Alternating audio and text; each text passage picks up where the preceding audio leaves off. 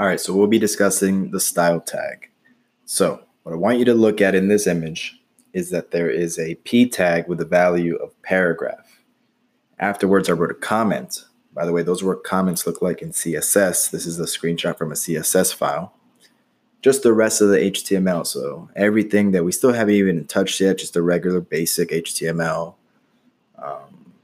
structure, followed by your tags, followed by everything, all your content.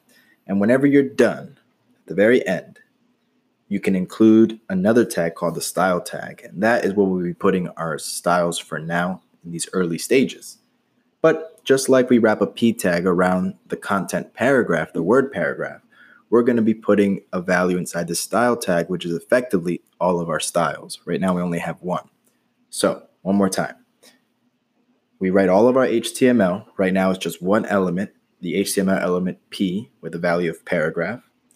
The rest of the HTML follows. We start our CSS by including a style tag, opening and closing, right? We open up the style tag, then we have a style tag end, which is just like we close the P with the slash.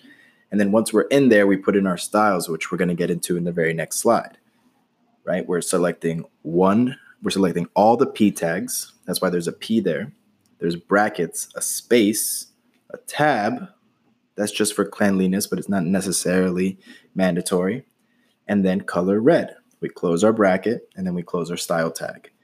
This is where we'll be putting all of our CSS when we're doing it in the same HTML document within a style tag.